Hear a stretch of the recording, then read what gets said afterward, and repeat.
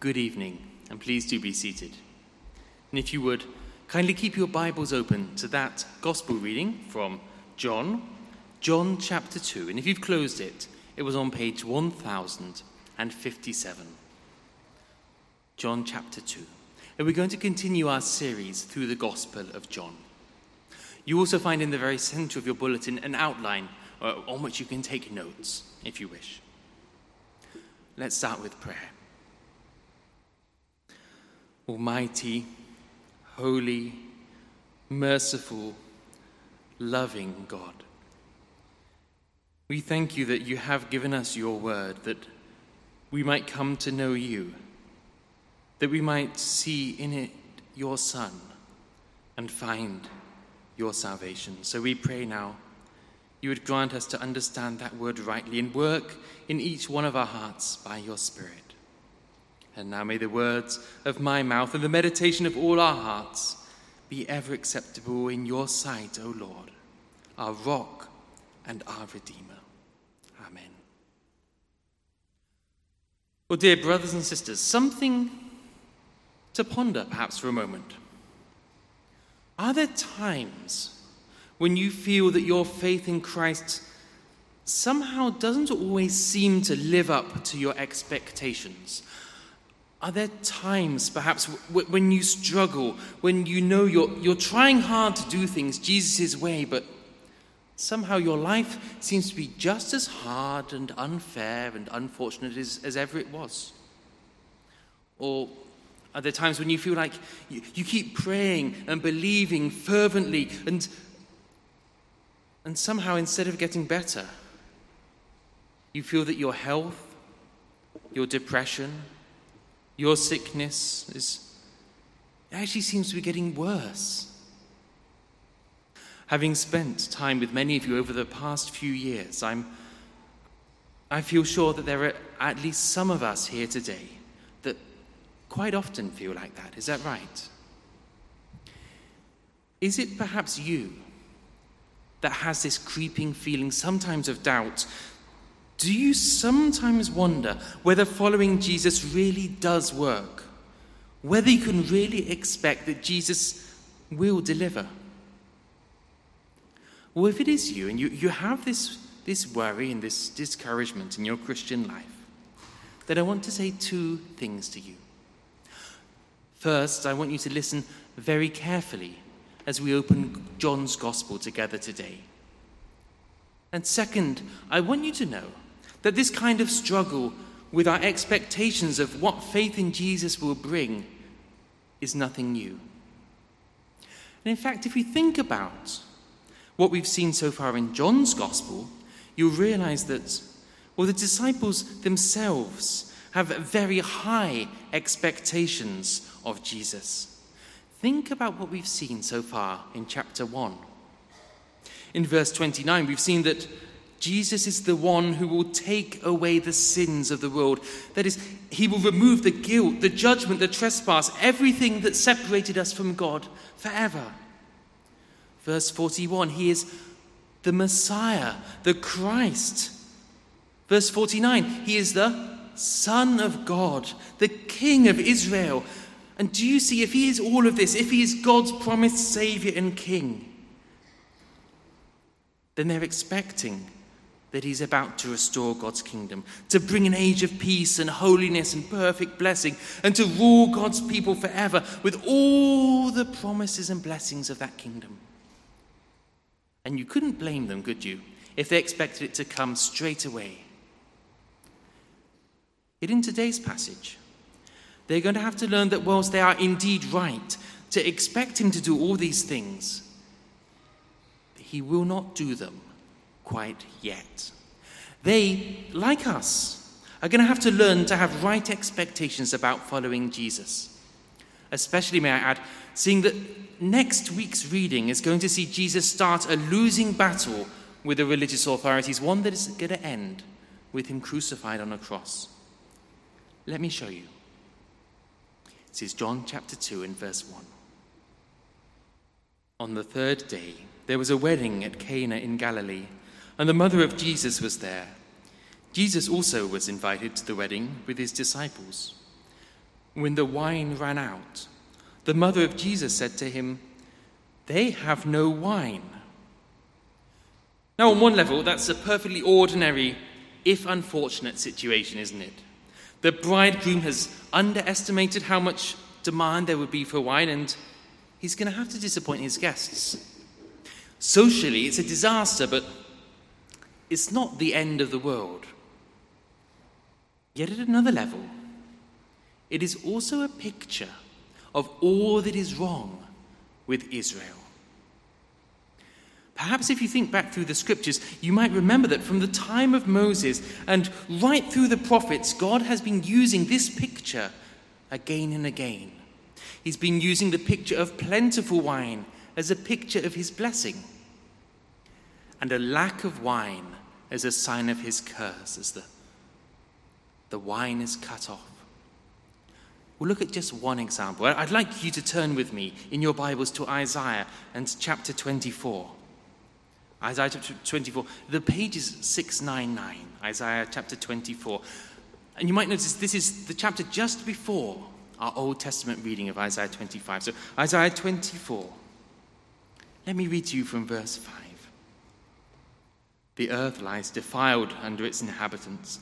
They've transgressed the laws, violated the statutes, broken the everlasting covenant. Therefore a curse devours the earth, and its inhabitants suffer for their guilt. Therefore the inhabitants of the earth are scorched, and few men are left. But what does this curse look like? I want you to notice how central wine is to that curse. Verse 7, the wine mourns, the vine languishes, and all the merry-hearted sigh. The mirth of the tambourines is stilled, the noise of the jubilant has ceased, the mirth of the lyre is stilled. No more do they drink wine with singing. Strong drink is better to those who drink it. The wasted city is broken down, every house is shut up that none can enter. There is an outcry in the streets for lack of wine. All joy has grown dark. The gladness of the earth is banished. Do you see now what Jesus is doing here? Do you see now that when John says the wine had run out, they have no wine, it's not just a picture of poor planning. It is a picture of God's ongoing judgment on the world because of sin. It is a picture of the curse, the very curse that they are expecting, that when the Messiah comes, he will reverse the curse they're expecting him to change into blessing. And so do you see, the question now becomes, what will Jesus, the Messiah, do about this curse of a lack of wine? What can they expect of him? Well, surprisingly, at least initially, they cannot expect anything at all. Woman, what does this have to do with me? He says. What does this have to do with me? Isn't that odd? A lack of wine has got nothing to do with the one who apparently has come to solve the curse of lack of wine forever. My hour has not yet come, he says. But what does he mean by my hour has not yet come, except that his hour will at some time come? And when it does, this problem of the curse will indeed be to do with him. He will, when his hour comes, reverse the curse. And let me tell you that this coming hour is going to become a theme. As you continue through John's Gospel, we're going to see more and more about this. And first and foremost, it is a theme which is going to find its climax as Jesus dies on the cross, as he takes the curse in our place, as he suffers there for our sins, that he might destroy it and all its effects. However, that's not all that Jesus is teaching here. For having first made it very clear that the hour has not yet come, that it's not yet time for the curse to be reversed, he takes the opportunity to reassure them that yes, he is the Messiah who will end the curse and turn it to blessing. And when he does that, what he does, in a very literal sense, is he replaces that lack of wine with an abundance of wine. He swaps the sign of the curse for the sign of blessing. And this is how it happens. His mother, we read, tells the servants to do whatever Jesus tells them. Which, by the way, is very good instruction for us, isn't it? Do whatever Jesus tells you. And John explains, and this is verse 6, that there are 6 stone water jars there for the Jewish rites of purification, each holding 20 or 30 gallons. And Jesus says, fill the jars with water. And they do. Now draw some out and take it to the master of the feast, he says, which they do. And I see that the master of the feast has got no idea where it's come from, but when he tastes it, well, there is something very special about it. So special that he calls the bridegroom, and he says to the bridegroom, everyone serves the good wine first, and when people have drunk freely, then the poor wine. But you have kept the good wine until now. Do you see, first of all, it's no longer water, is it? It is now wine. In the place where there was a lack of wine, suddenly wine is in abundance. And I do mean in abundance. Now, I know that we don't use gallons very much in Malaysia, but let me put it like this. If you wanted to stand there and bottle all of that wine, we're not talking 7 or 8 bottles. We're not even talking 70 or 80 bottles. We're talking somewhere in the region of 700 or 800 full-size bottles of wine just to hold it. And not only is the wine here abundant, it is really good wine, well-aged wine, better than the best wine that the bridegroom had served at the start. Wine so good, in fact, that our mind should immediately think of Isaiah again. You might remember that after the terrible judgment of a lack of wine in Isaiah 24, we arrive at Isaiah chapter 25, which was our Old Testament reading. And there we find God's promise of an hour that will come when he will set before his people a great feast, including well-aged, well-refined wine. An hour also when he will swallow up death forever and wipe away the tears from all faces. Do you remember what he says?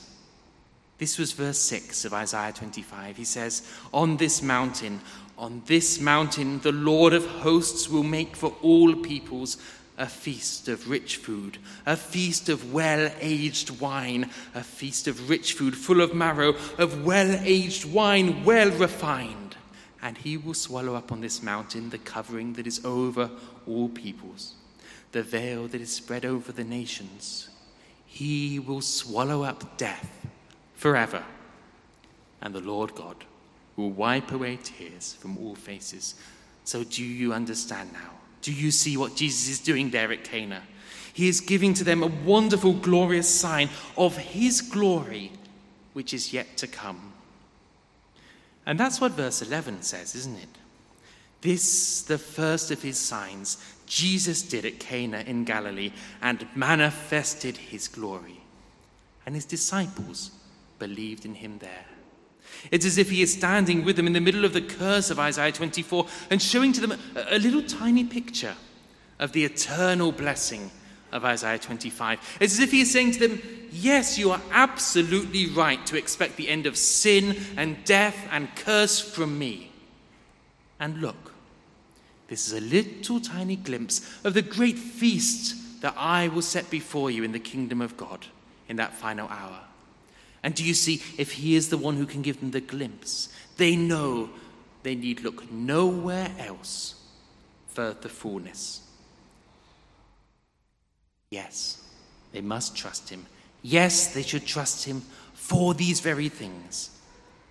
But they must understand that that blessing is not yet. His hour has not yet come. They're to believe in him, but have right expectations. Well, having seen this, how would we now go about bridging what it meant to those first disciples to what it means to us today? Because we're not quite like the first disciples, are we? In a very real sense, Jesus' hour has come, hasn't it? He has died on the cross. If you remember, he was not just called the Son of God, but also the Lamb of God. the one who had to die as a sacrifice for sin to take away the sin of the world. And that hour has come. But as we look at John's Gospel, we realize that even there he also talks of another hour, an hour even beyond the cross, a future hour, an hour when he promises all who are in the tombs will hear his voice and come out. Those who have done good to the resurrection of life, and those who have done evil to the resurrection of judgment. That is to say, he speaks of an hour when he will return, when he will make all things new, when he will fulfill the blessings of Isaiah chapter 25 and bring all his people to the great wedding feast of the Lamb. We heard about that in the reading from Revelation, didn't we? And so there is a sense, isn't there, in which we, like the first disciples, we too are awaiting a future hour that has not yet come. A future hour when every promise of Christ will be fully and finally fulfilled in glory. And God will wipe away every tear from our eyes. And so if that is the case, what applications can we draw for ourselves now? What will it mean for us today to, like them, to believe in him with right expectations of following him? And I want to start with a negative. What is it that we should not expect from Jesus right here and right now? As we've seen, there are things that Jesus will bring, but he does not bring yet. Things we can hope for in the kingdom of God, but we should not presume he will give to us now. I'm going to put it a little bit strongly, and so you see what I mean, and then I'll soften it later. If we're expecting that perhaps this evening Jesus will spread before us a great feast of fine foods and well-aged wine before his return, then actually our expectations of life following him are wrong.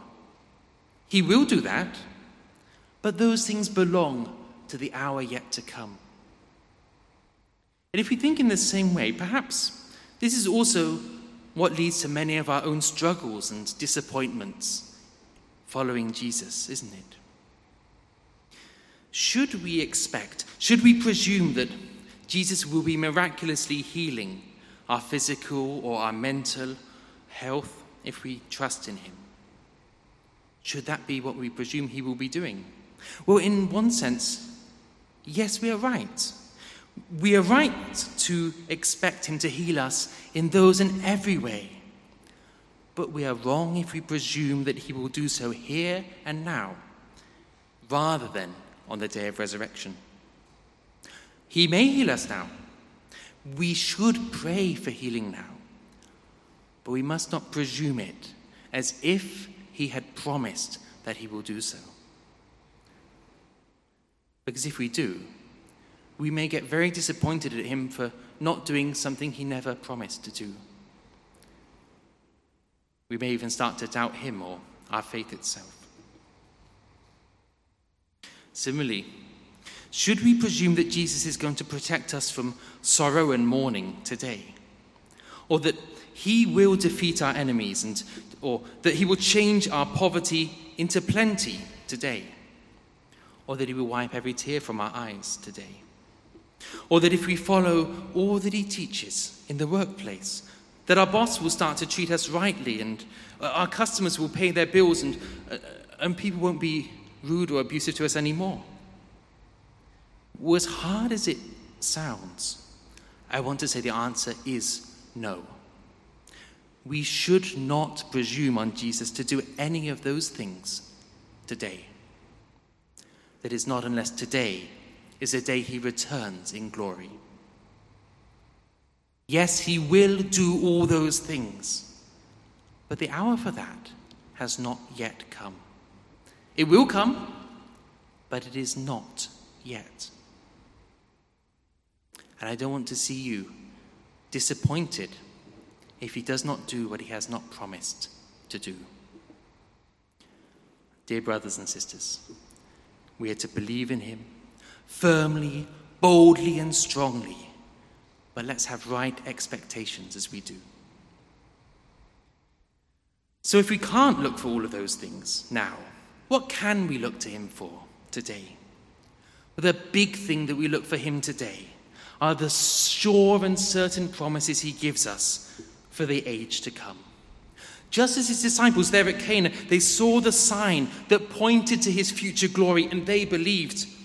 We too know that if we have Christ today, then we will share in the glories of that kingdom to come.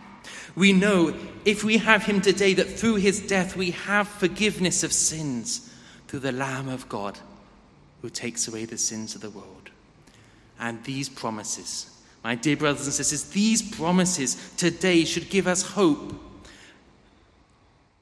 and strength to persevere in faith, even in the face of sickness or poverty or death or persecution, even if they never go away till he returns. For we know he does return.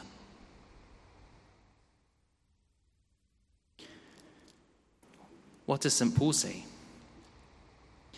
He speaks of that hope we have, saying, hope that is seen is not hope.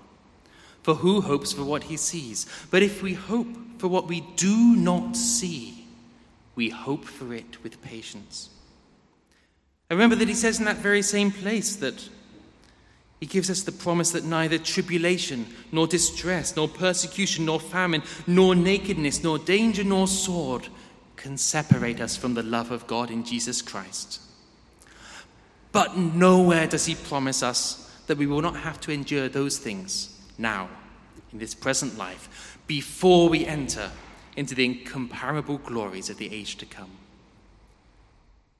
Just like Jesus, who trod the very same path of suffering before he entered into glory. And then finally, my dear brothers and sisters, what are those things which we can look for him in the future, those things we hope in for the age to come? Well, I want you to know that we can confidently expect that when he comes again, he will indeed reverse sin and the curse entirely, just like he has been picturing in his signs. The way he changed water into wine, the way he raised the dead to life, the way he healed the sick to health, the glimpses of his glory in the transfiguration. You can fully expect that all that is evil and wicked in this present world will pass away, and he will make all things new forever. You can fully expect that when his hour comes, he will spread a feast before us of fine foods and well-aged wine at the marriage feasts of the Lamb. You can be certain that on that day he will heal us. He will heal every one of his people of every single disease. He will heal us from all pain, from all suffering, from every disability, entirely and forever. And not only that, you can be certain that on that day he will give us new life, eternal life in its abundance, when he swallows up, as Isaiah said, death forever, and we will neither die nor mourn anymore. Best of all, you can expect with a certainty that he will dwell with us, and we will see the fullness of his glory face to face, where the Lord will comfort us from every sorrow and wipe away the tears we will never need to cry again. All of this he has promised you. All these are certain and sure. When the hour comes, he will not disappoint. So, my dear brothers and sisters, let us be boldly believing in him who at Cana turned water into wine. Let us be filled with wonderful expectations of the hour of his kingdom. But let us have right expectations about what it means to follow him now as we await his return in glory. Let's pray. Almighty God, our Heavenly Father, we give you thanks and praise for the wonders of your love and mercy towards us, for the sending of your own Son, that he might die as the Lamb of God to take away our sins. We give you thanks that we have in him by faith a sure and a certain promise of the kingdom to come, of an end of the curse, an end of wickedness, an end of suffering, an end of death forever, and the joy of your eternal presence. So we pray you would stir up the strength of our hope in your promises in him, and help us to endure faithfully all the struggles and sufferings of this present age as we await his return and the kingdom of grace and glory. Amen.